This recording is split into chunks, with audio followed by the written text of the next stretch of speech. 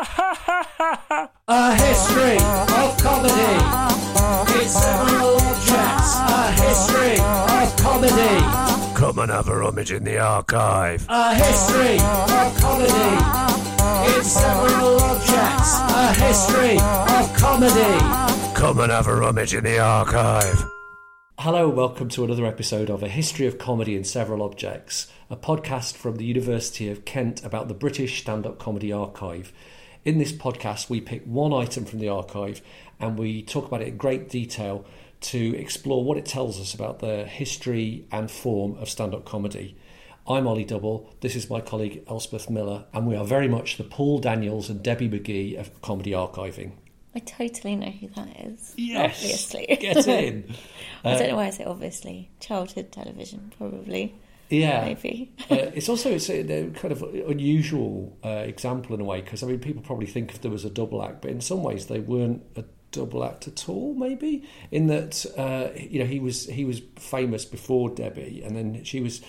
Well, they are a double act, but it's interesting how in the world of magic, how it's there are quite strictly enforced gender roles. Do you know what I mean? It's generally a magician. I mean, probably not so much now, but certainly the old-fashioned style of magician would be smartly dressed, often in a dinner suit, and then there'd be the glamorous female assistant, and who would just hand him things and sort of hold out her hands for applause and that kind of thing.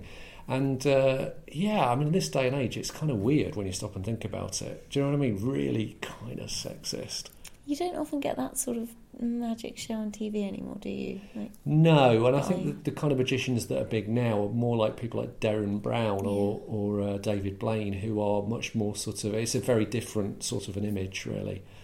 Anyway, we're not here to talk about them right now. We're here to talk about this week's object. So what is this week's object? This week's object is a suit and shirt from Harry Hill. A suit and shirt from Harry Hill. It's clothing. Yeah, it's our first proper costume item, really, actually. I mean, we've got bits of costume. Well, they're not really costumes. They're more props from Mark Thomas's collection. There is a shirt as well, actually. Yeah. Which he wore on stage. I'm not sure if he wore it on stage. But the fact is, this is something that's been worn on stage. Yes. Let's take a closer look at it. So you will hear a bit of crinkling here because the items are wrapped in tissue paper. It's acid-free tissue, yeah. Acid-free tissue, so it helps to preserve them. Points. Yeah, I like that. Yeah, definitely good archive points there. And so what we have here is a beautifully tailored pinstripe suit with a close, tight pinstripe. It's got lots of detail, lovely little extra pocket there. One of the things that I notice is that the lining, how would you describe that? Shimmery. Shimmery, yeah, it is. It is a shimmery lining, sort of like two-tone, in sort of pink and blue. So, it captures, depending on how the light strikes the angle of the cloth, it looks either pink or blue with a speckle as well on there. You can actually tell from the lining that it has been worn and used, because you have got a little bit fraying around the bottom. But why I like the lining being sensational is because one of Harry Hill's catchphrases is "you like the lining," and his lining's amazing. But I like, as a fan of sort of male vanity, I like the fact that it's got these lovely little extra details, a little extra internal pocket, little extra pocket on the front, and this is a nice little touch here. What have we got here? Oh, he's got his name, like a name label, like you used to have at school, with Harry Hill. Embroidered in a kind of nice curly font as well. Yes, but that's been sewn in with black thread. So you've got Harry Hill in red thread. Yeah. Sewn in black thread. Yeah. And it also has these sort of tags. Yes, we've got quite a number of dry cleaner tags. So 2 in the jacket, 1 in the trousers. I'm not sure of the shirt. I don't think the shirt has. Let's it's talk very about... well kept suits. Yeah, really well kept. And again, going back to the tailoring, I really like the cut of the trousers. They're quite sort of generous at the top, going down to a slightly tapered leg at the bottom. They're really nice. So the bottom of the legs are, like a bit like sort of tapered in. But the shirt is significant. Well, how would you describe that? Large collars. Yeah, massive collars. Let's start with that. I mean, that's one of his sort of trademark things, which will... Yeah, I mean, classic sort of Harry Hill look is a nice suit with a sort of open neck shirt but a really gigantic collar, and there we see one which is presumably specially made, and there's the mark in there, so it says, I don't know how you pronounce that, Domitakis or something, à Londres. I suppose that's French, I guess, in London. And then the cuffs are nice as well. They're kind of the kind of cuffs that you'd double over and you'd have cufflinks in. It's a really, really nicely tailored shirt again. So one of the things I find interesting about Harry Hill's suit is it's not exactly like the kind of thing you'd see somebody wearing just out in the world.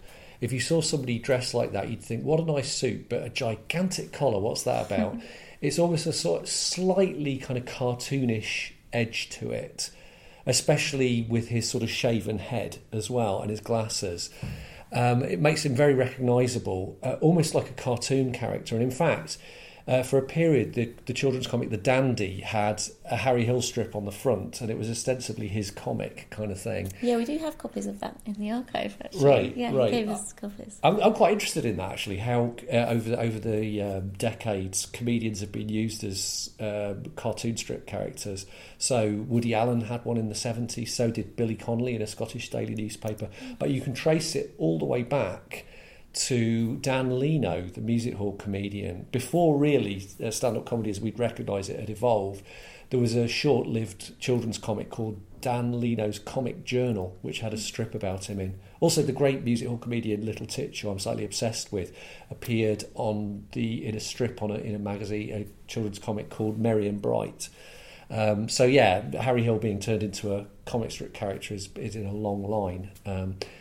I once saw Harry perform at the Horsebridge Art Centre in Whitstable, where I live, and he'd been staying nearby, so he walked to the show in full costume. And I said, "Did you get any comments? Because it's like watching a cartoon character walk through the town." And he said, "Well, no, I just kept my head down." But I thought that was a bold move. But similarly, along the same lines, I went to see his Alien Fun Capsule series being filmed recently. And a couple of days later, I saw him walking through Whitstable. And this guy, who I didn't recognise, fixed my eyes and said, "Hello, it's me," but just with his eyes kind of thing. He was wearing a really nice coat and a kind of tweed cap. And I was thinking, who is that? I don't know who that is. And it was him.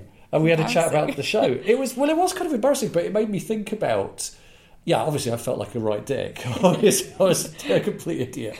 But what was interesting about it was, without his glasses, without his trademark costume, I didn't recognise him, even though I'd spoken to him only 2 days earlier.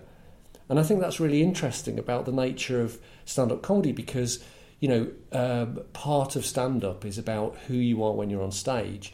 And ostensibly, for many comics anyway, you are the same person on stage and off. You're not playing a character like an actor would. You are the same person. But actually, there's a little bit of a difference there. I've written about costume in my book, Getting the Joke, which has come out in 2 editions, 2005, 2014. And I've written about various different comics, including Mort Sahl, who's one of my comic heroes, who reinvented stand-up and made it much more personal in America in the 1950s. And he wore a kind of suit, well, not a suit, he wore a costume, if you like, of a white open-neck shirt and a sort of red cardigan. And the reason he did that, actually, I've got the description here, a pair of casual slacks, an open-neck white shirt and a sweater, a red sweater normally. And he once explained the reason for his choice, which I'm going to quote now. The Hungry Eye, which was a venue he played, that's where he started his career, was a cellar, and it cost $0.25 to get in. And I really took the uniform of like a graduate student in Berkeley, so I wouldn't look like I took myself seriously. And that's really interesting, because it meant he was dressing kind of like the audience would be dressing. And I think it was part of what made his act so different from the stand-up that had happened before, in that it was about, I'm an actual person here, and I'm being funny by telling you my actual views of the world, and I'm like you. And although we wouldn't necessarily recognise that as being a fashionable way of dressing now, I think at the time it would have marked him out as being part of youth culture, or he was a jazz fan and things, and I think it was how jazz fans might have dressed. So was that development in the 50s in America the same as the development that happened in the UK in the 70s through the alternative comedy? So was the difference between the alternative comedians and kind of the working men's club style comedy that we might think of, was that a similar kind of reinvention? Yeah, absolutely. Yeah, I mean, basically, we were sort of 2 decades behind. The Americans. They reinvented comedy with people like Dick Gregory and Lenny Bruce, Jonathan Winters, Mort Sahl, Nichols and May, and we didn't really. I mean, there was some reinvention. Importantly, the folk comedians, people like Jasper Carrott and Billy Connolly. They were probably the first because they dressed again in sort of flares and long hair and facial hair and things like that. Rather like the sort of hippie culture of the time. So that was in a way the equivalent of Mort Sahl. I brought another excerpt from another book here. This is David Mark's book Comic Vision, which was originally published in 1989, and it's about American comedy, American TV comedy, but he starts his book really with the history of American stand-up.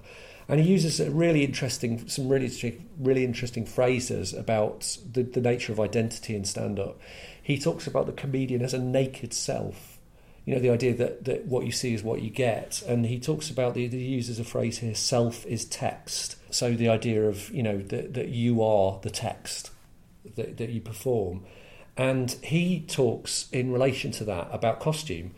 And he says, as a consequence of the stand-up's direct address to the audience, the layerings of person and persona are more difficult to unravel than in representational drama. Just as an actor wears a costume in a play, a stand-up can present an image by dressing like a beatnik, George Carlin, like a businessman, Bob Hope, like a well-to-do aunt at bar mitzvah, Joan Rivers, or in whatever style or demographic uniform he or she chooses. And just to pick up on the George Carlin thing, I mean, that was a really significant moment in the history of American stand-up when George Carlin went from being a much more sort of straightforward, smartly dressed guy to being a guy with long hair, a beard, tie-dye T-shirts and things, and started actively courting that kind of countercultural audience and talking about drugs and politics in a much more sort of subversive way. I know George Carlin from Bill and Ted. That's your way in. Yeah. But that's interesting because a lot of really significant comedians have also appeared in things that are like more mainstreamy kind of films. So, for example, Toy Story, the Toy Story series, Mr. Potato Head was played by the famous insult comic Don Rickles, who voiced that character. Also, if you've ever seen the film Elf, yeah. Right, well, Papa Elf is played by Bob Newhart, who did all those brilliant routines where he would sort of set up a premise and then sort of, pretend to be a particular character in a particular situation. So, introducing tobacco to civilization, that's one of his famous things, and it's crazy Walter Raleigh, right? And it pretends to be like they're on the phone to Walter Raleigh. That's the premise, and they go, "Hey, I've got Nutty Walt on the phone," and then he goes, and he describes. So you hear the guy on the phone, and you infer what Walter Raleigh's saying, and you have Walter Raleigh describing what tobacco is, and they're going, and then you said light to it. That's crazy. I mean, I'm not doing it well. Go and listen to the actual routine. But the point is, that amazing guy then went on to play Papa Elf in Elf. So yeah, that's good. George Carlin, Bill and Ted. Sorry, we've got off the costume thing, haven't we? Yeah, no, it's fun. It's a good aside. So if you want to look at this set of ideas that was in the David Mark book in terms of British stand-up, you need to go back to the music hall. In music hall, comedians they weren't like stand-up comedians as we'd recognise them today. There were little bits that were like stand-up, but what they would do is they would sing songs, comic songs in character, and then either between the songs or actually in the middle of the song, they would talk in character to the audience, directly to the audience, and there would be jokes there. And those bits in the middle of the song, the orchestra would stop playing, and in some cases they would just do a tiny bit of song and then 2 minutes of material and then maybe one last chorus. So Dan Leno, who I mentioned before, would be somebody who used that format very much. And they would, because they were playing in character, they would be dressed up in character, and they would go off in between the songs and change into the character for the next song. But then you started to get like George Robey, for example, would often play, a character he would do lots of different characters, but he'd also have this character he would reuse, the Prime Minister of Mirth, who would always dress the same, so a long sort of jacket and a bowler hat and kind of big painted on grease paint eyebrows and I think a reddened nose, and he would say things like "This is from Mirth" when the audience laughed. I've got a quote from my first book here. This was published in 1997, Stand Up on Being Comedian, and this is about the music hall and variety tradition, because music hall sort of morphed into variety theatre.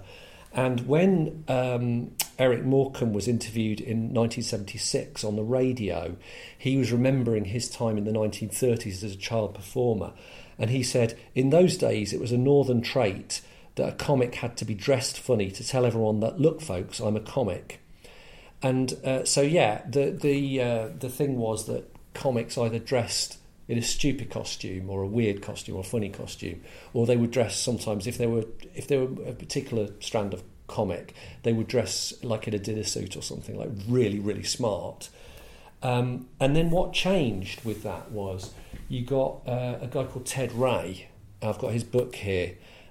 He used to have a long-running radio comedy series called Raise a Laugh. See, Raise a Laugh is a puntastic title. And his autobiography was called Raising the Laughs. And there's a great bit here on page 67, which I've quoted in one of my books, but I'm reading it from the original text here. And he talks about the fact that he started out dressing in weird clothes. He dressed as Ned Lowe, as a sort of gypsy violinist, and then he dressed for a time in a kind of like a white suit and a white lacquered bowler hat. And then he suddenly went, why am I trying to be, like a fake character? Why not just come on as myself? And he says, a most extraordinary thing happened. From the moment I made my entrance, I felt a warmth between myself and the audience, a warmth I had never known before. I was one of them. I told my stories casually and intimately, as though they were in on the joke. I wore my best lounge suit, and as far as my appearance went, I might have just climbed up on the stage from the front row of the stalls. The fact remains, and what a vital fact it was for me, that I got laughs and earned them just by being myself. So you can see that, from quite, even before Mort Sahl in 1953, there were people who were exploring the idea of really just coming on as an ordinary person the audience could relate to. The difference being that Ted Ray was doing conventional jokes, whereas Mort Sahl, it was a much more radical thing to do because he was talking about the world from his perspective, and there aren't really jokes as such in there. So this was more kind of the gags. Yeah, this was more gags. He was really slick, professional kind of comic, really big name as well, Ted Ray. If you listen to archive footage, and he's really good at what he does, but it's really slick and kind of controlled and well performed, and it is, a series of gags, really. But somebody else in the variety tradition a bit later had a similar idea, Frankie Howerd. And I think the main difference between Frankie Howerd and Ted Ray was that Howard had the same sort of idea, I'm going to be just an ordinary person, but whereas Ted Ray would rehearse meticulously, and therefore he never misses a beat. It's not like us talking here where we kind of mess up all the time or stumble over words or whatever. None of that mess of real conversation was in his thing. But with Frankie Howerd, it's almost like an exaggerated version of conversational mess. So all that stuff about, what was I saying? Yeah, 3. Anyway, misses. That's what he explored. And he wrote in his autobiography, published in 1976, called On the Way I Lost It, he wrote about what his approach to costume was, and he wrote this. Costume was no great problem. There were those who had their gimmicks of dress, varying in degree from Max Miller's outrageously coloured +4s, dressing gown and diamonds, to Tommy Trinder's trilby hat. Otherwise, evening dress was fairly standard, but I wore an ordinary, far from immaculate, brown lounge suit, since for my act it was vital to attempt to give the impression that I wasn't one of the cast, but had just wandered in from the street. Very similar terms to Ted Ray. As though into a pub or just home from work. And I'd emphasise the calculated amateurishness of my presence and dress with a reference to the rest of the acts on the bill. I'm not with this lot. Oh no, I'm on my own. Why a brown suit? Because I thought it was a colour that didn't intrude. It's warm and neutral and man in the street anonymous. If people did notice my suit or tie, I thought it would mean that they were not concentrating on my face. And he goes on to say he sometimes wore shorts if he was playing summer seasons. And then he goes on to say, one professional critic on the tour attacked me for being unprofessional. This man wears no makeup, doesn't dress, doesn't even take a bow at the end. So yeah, that again was quite a kind of innovative approach, and the same sort of thing where a lounge suit was significant because it was what people would wear, like I suppose at work or in the street or at home even, and not what they dress up to wear. So it wasn't sort of thing that you'd be used to seeing on the stage. I'm just going to pick up on Max Miller. So the Max Miller bit. Max Miller was probably the most famous variety comic in the mid-20th century. In his career, the highlight of his career, I mean, I suppose he hit fame in the late 1920s, and he continued to perform even after the variety theatres really mainly shut down. So his last recorded performance, I think, was recorded in 61 or 62, and I think he died in 63. And there's a really interesting excerpt from a book here published by a theatre critic called A. Crooks Ripley, and it's a book called Vaudeville Pattern, published in 1947. And when you read his description of Max Miller's clothes, I think it really reveals something about the nature of Miller's relationship with his audience. Now, Max Miller was famous for being racy. You know, he was called the Cheeky Chappie. That was his bill matter. Do you remember what that is? I do, yeah. I've had Bill Matter on the mind today, actually, with my other archive hat on. Yeah. Why is that? So we've got a pantomime collection, right? And I was looking up some Bill Matter for that. The Bill Matter being the little phrase that's written under the person's name on the programme or poster. Anyway, but Max Miller was very rude. I mean, it's a lot of double entendre and sort of innuendo, and he was known for his daring, and he would play on the idea that the manager was on the side of the stage and he was ready to come and drag him from the stage if he went beyond the line of acceptability. And his costume kind of fitted that idea. This is A. Crooks Ripley's description of Max Miller. He arrives at the crease as though he were a man come to read the gas meter, by which I suppose he means that he didn't look respectable, except that he wears a Panama and brown and white shoes with red heels. I'm just going to pick up on that. Panama is a hat, brown and white shoes with red heels. They were often called co-respondent shoes, sometimes wrongly referred to as correspondent shoes, but it's co-respondent shoes. The idea is that it would be the sort of shoes that a co-respondent in a divorce case would wear, right? Okay. Yeah, okay, so he's already setting the thing. Red heels as well. I mean, I'm guessing in the 1940s that was pretty racy stuff.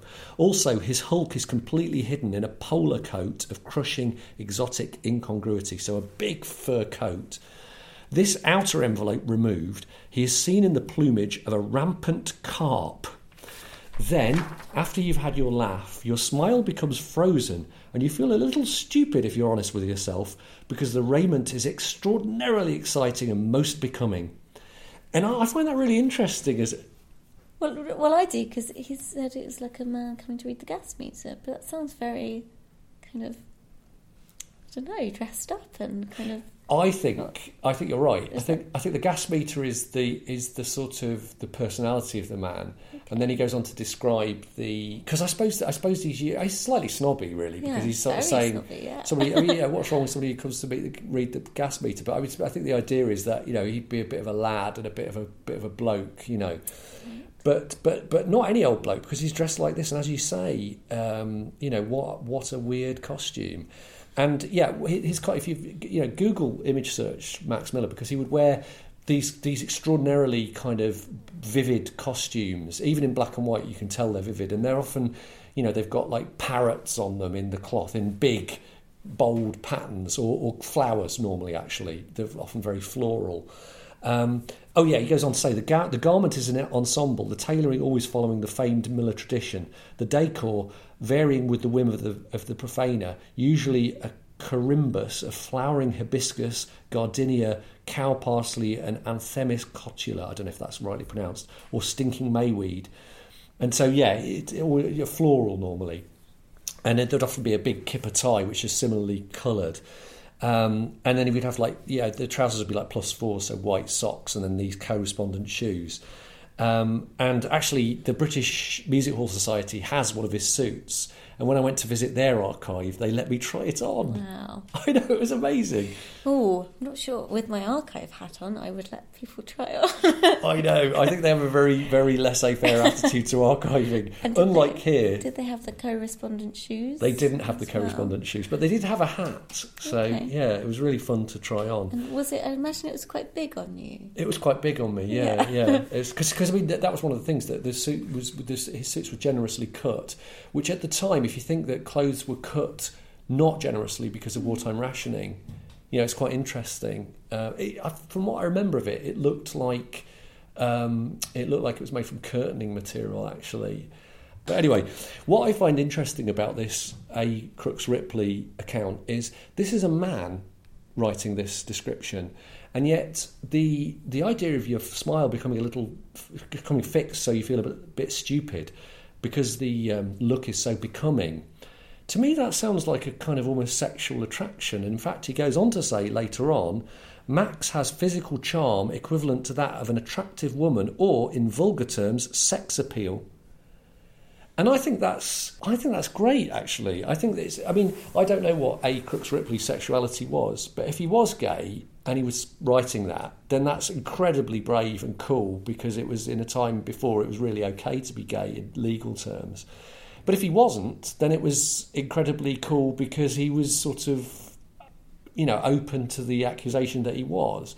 And actually, Max Miller was quite interesting because his material normally suggested that he was this very kind of, this Lothario who was always bedding women and things. But actually, he would also hint occasionally that he would swing both ways. That he would. So he talked about. He used to say, "Oh, so what if I am?" Right, and that was a reference to the idea that maybe he was gay. Which I think is, again, I don't really know what to make of that, because most people would have definitely been horrifically homophobic at the time. So why did they find that funny? He was their hero. And can you hear that laughter on recordings? Yeah, absolutely. And there's no writings about that, like the reaction to that? I mean, people did write about it. I'm not sure how far back they wrote about that. Certainly, I think by the 70s, people had started writing about that, after his death. But I don't know. But certainly there are. Yeah, he was recorded many times in the theatre, actually, and they're great documents. I mean, I highly recommend go and find them. They're a bit strange at first because it can be hard to work out why are they laughing at that. But they're great, and you really hear this extraordinarily lively kind of relationship between performer and audience. And certainly when he says things like, "So what if I am?" they really laugh. And he also had a bit about, he was riding side saddle down Brighton Front, and people laughed, presumably because the side saddle would be for a woman.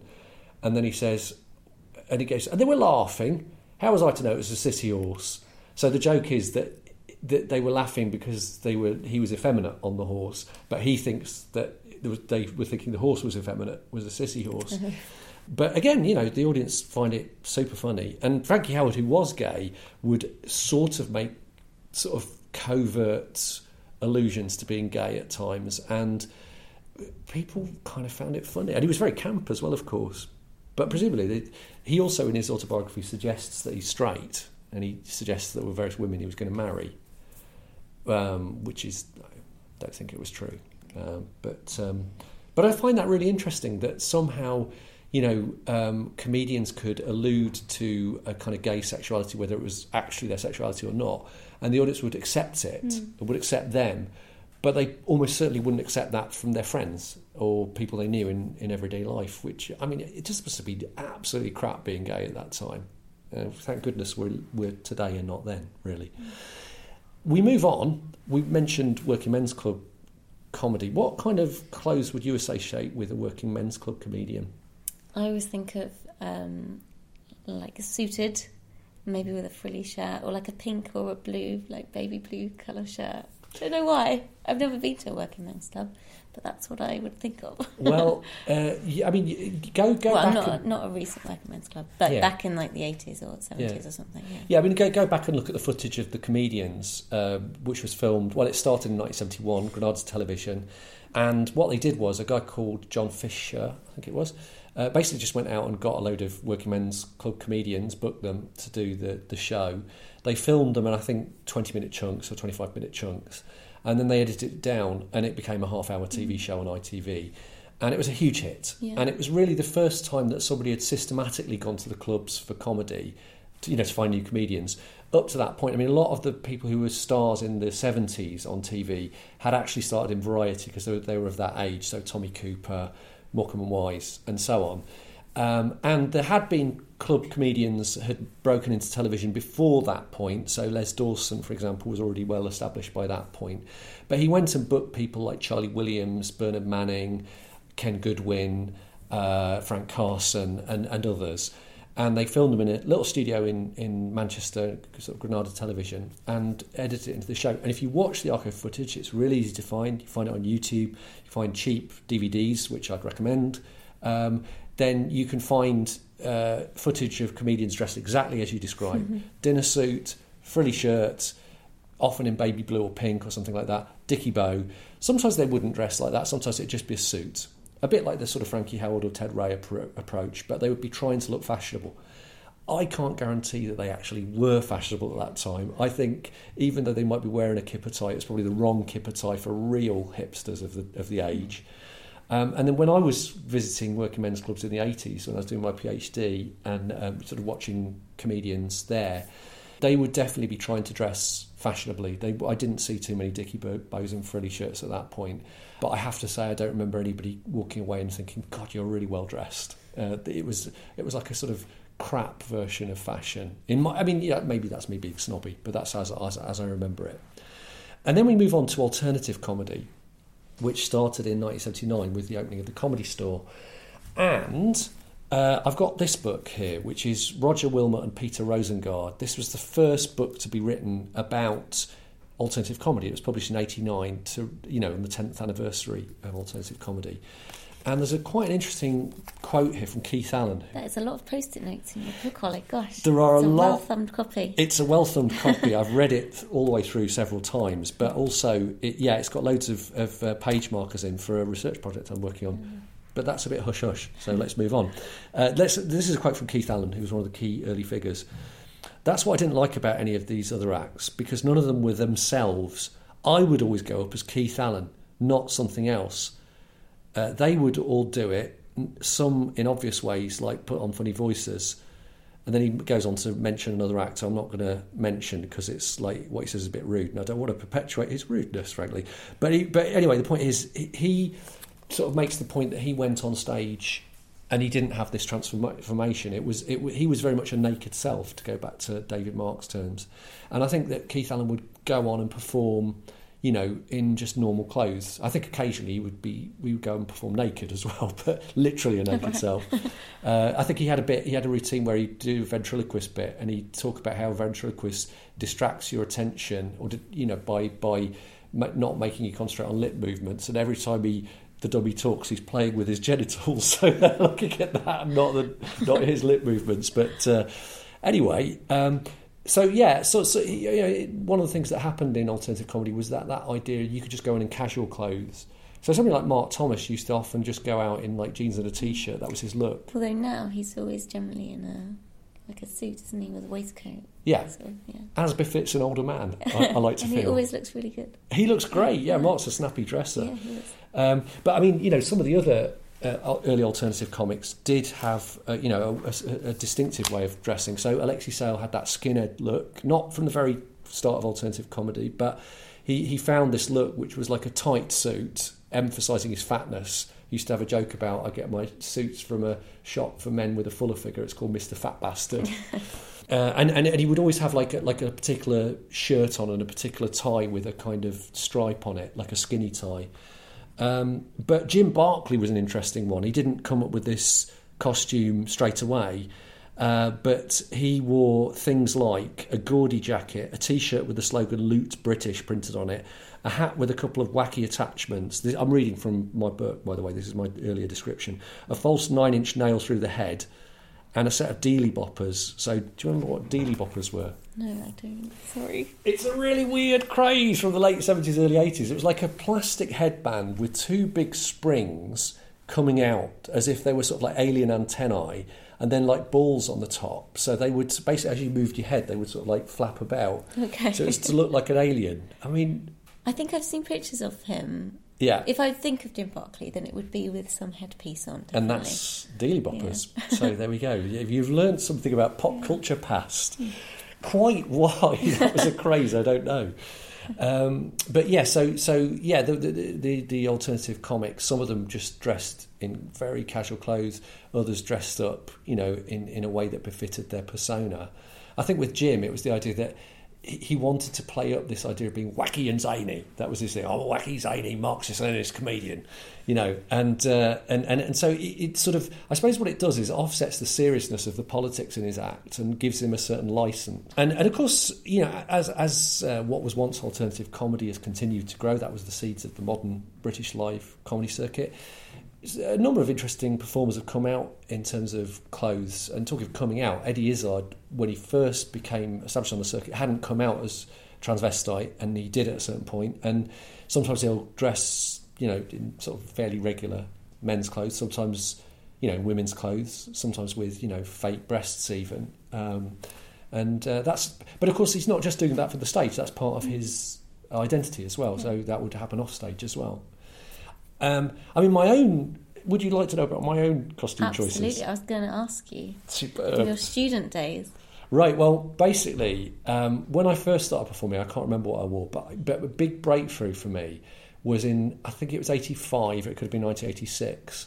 I did a show at the Exeter Arts Centre. I think it might have even been the opening night. It just opened.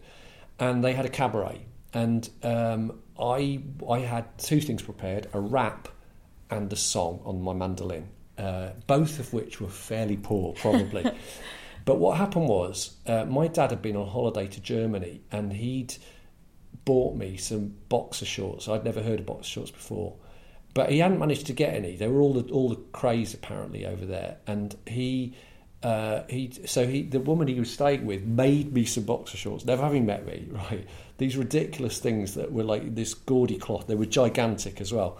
And I thought it'd be quite funny to wear them and then some army boots and a Cub Scout. Well, I've got a picture here. This is the actual show. Wow. You can find this on my website as well if you're interested. So yeah, these are the boxer shorts.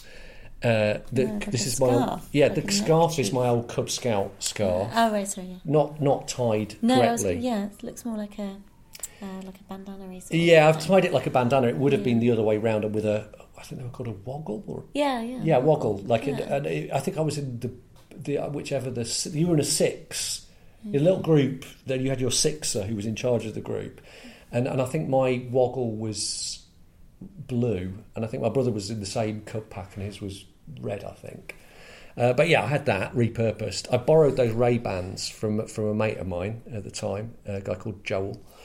And that was me. And anyway, the point is, the cabaret, we'd had a rehearsal that afternoon. I'd been a little bit kind of arrogant because I'd looked at the sketches and routines other people had done, and I'd sort of thought, they don't look that great. And actually, to be fair, they were fine. They were absolutely fine. They were funny. And I was just wrong. But the point is, I walked out dressed like that, and I had this ginormous laugh just at how I looked.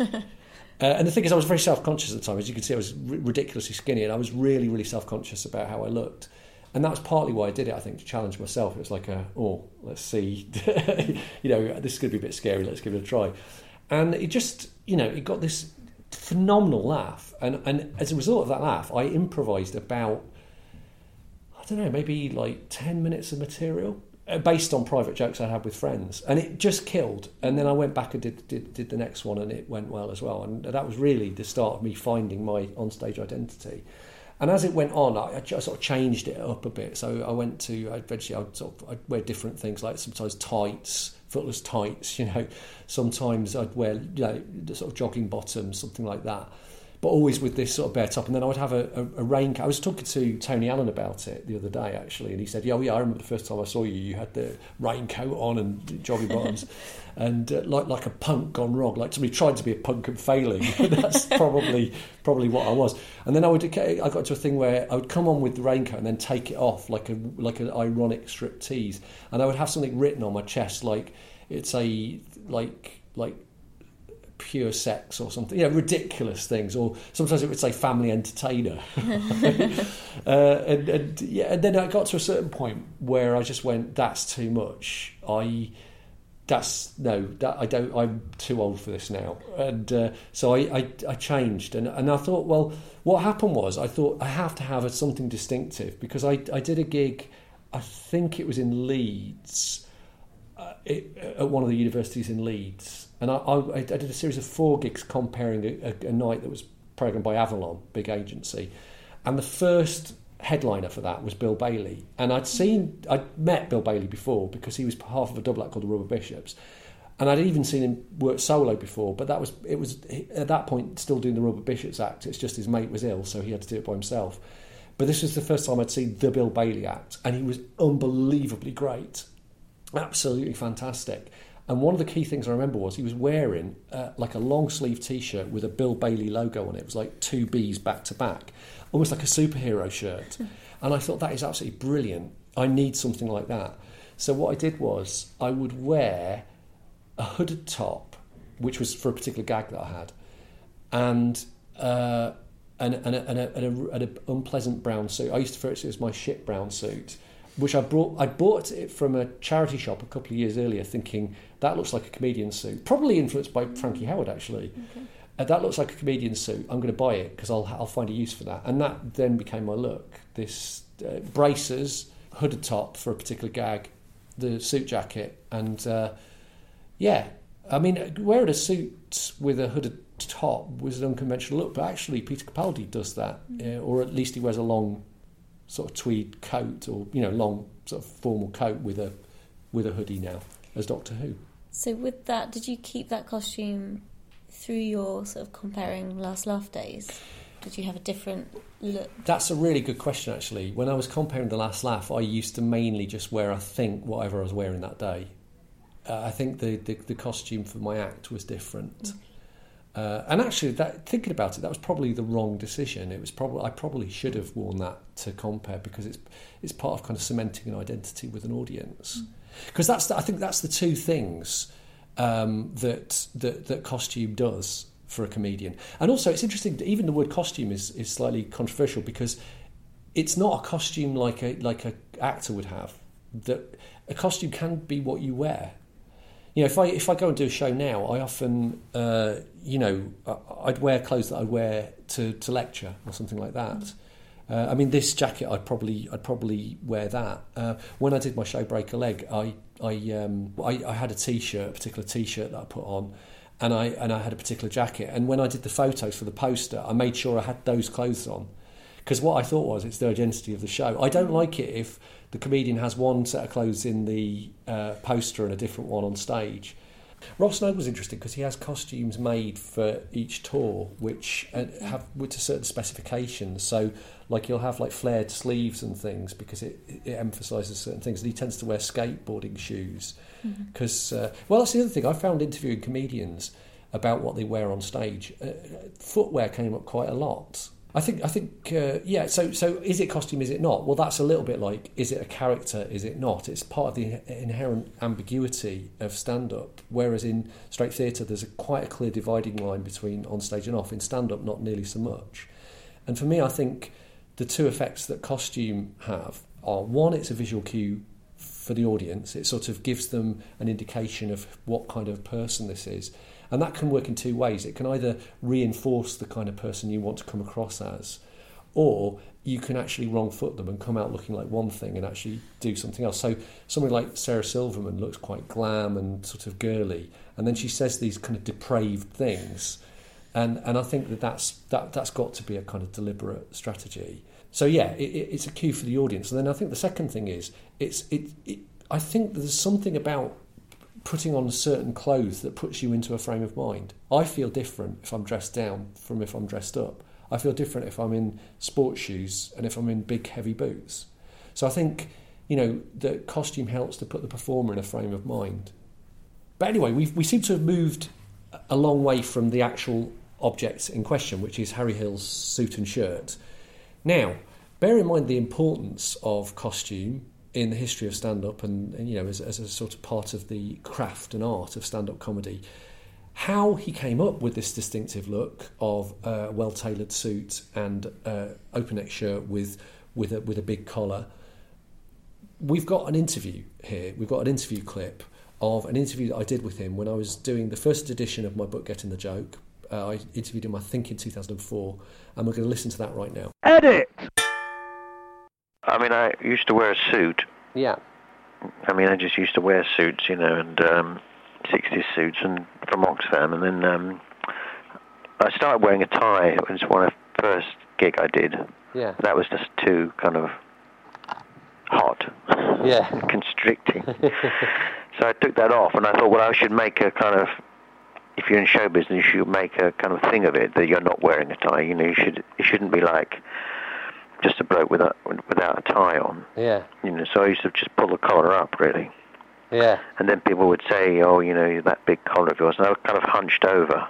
Yeah. So my head was sort of recede into the collar. And then, so when people started saying you got that big collar, I had them made. I started getting them made big, you know. And it works really well. I mean, the look is brilliant because it's instantly recognisable and it sort of fits with what you're doing somehow. It's just luck, isn't it? It's just that thing of, you know, if it works, keep it in, you know. And I do kind of feel sorry for... I think it's difficult if you're a comic to find a look because there's so many of us. Sure. And what can you wear? A suit. I mean, Jack Dee made that kind of the dapper Don sort of thing, isn't he? This kind of 3 pieces. I mean, I always thought he looked a bit over kippered up actually, but that was his thing. Yeah. And you know, Lee Evans, people like that, he wears a suit, isn't he? Sort of, it's a bit small for him. Alexei Sayle wore one which is sort of tight because he's accentuating his fatness. Yeah. But what can you wear apart from a suit? You know, it's. Yeah. And I always think that kind of jeans and t-shirt thing doesn't really wash. Yeah, it's a bit anonymous apart from anything. It's too anonymous, yeah. So I was lucky with that, really. Edit! So yeah, that was a telephone interview that I did with him, and it's interesting, isn't it? Mm. I mean, I think why it's interesting because I think, you know, he says it's just luck, but there was a clear thought process behind it. You know, that he well, there was a process and which involved thought. So, you know, he started off with a tie, but he found it uncomfortable. So he got rid of the tie, and then he thought, well, that doesn't look great. It just looks too casual. It doesn't look like it's an actual decision. So then he made the collars, you know, had the collars made big. And so it's a combination, I suppose, of trial and error and reflection and thought. And has he always... Because he didn't always perform as Harry Hill, did he? He did perform under his real name. Well, I think that when he started on the circuit, he was known as Harry Hall, because his name is Matthew Hall. And I think that what happened was there was well, I don't know actually, I don't know for sure, but I imagine that what happened was there was already a Harry Hall in Equity, so he had to change it to Harry Hill, I think. I don't know that for sure, but I mean, do write in if you know, or email us. But yeah, that's a classic thing. You know, that if Equity already had a listed member of a name, you had to change your name, even if it was your real name. So I've got an old friend, Simon, and his name is Simon Crane. When he was an actor and you know, got into Equity, he had to change it to Simon Walter because there was already a Simon Crane. So that's the smart business of costume in stand-up comedy. But of course, this podcast isn't just about us telling you things. It's also about you getting involved yourself. Get involved! There are many ways that you can get involved, but first you'll need to know how to contact us. You can email us. Our email address is standup@kent.ac.uk, and standup is all one word, no hyphen. You can contact us via Twitter. Our handle is @histcompod, or you can contact us via our Facebook page. The first way you can get involved is go onto our online catalogue, pick out an item and nominate it to us, and we'll talk about nominated objects in future episodes. That's the vanilla version. The chocolate chip version is to come in and visit us at Templeman Library at the University of Kent. You can look at material for yourself, record a short piece about one of the objects that you've looked at, and we'll feature it in a future episode. And the stupidest way of getting involved is record your own cover version of our theme tune, and if we like it, we'll use it in a future episode. A History of Comedy in Several Objects is devised and presented by Dr. Oliver Double and Elspeth Miller for the British Stand-Up Comedy Archive. Brought to you by the University of Kent. This is made possible by the University of Kent's Public Engagement Research Fund. Photography by Matt Wilson, and editing and production by Matt Hoss.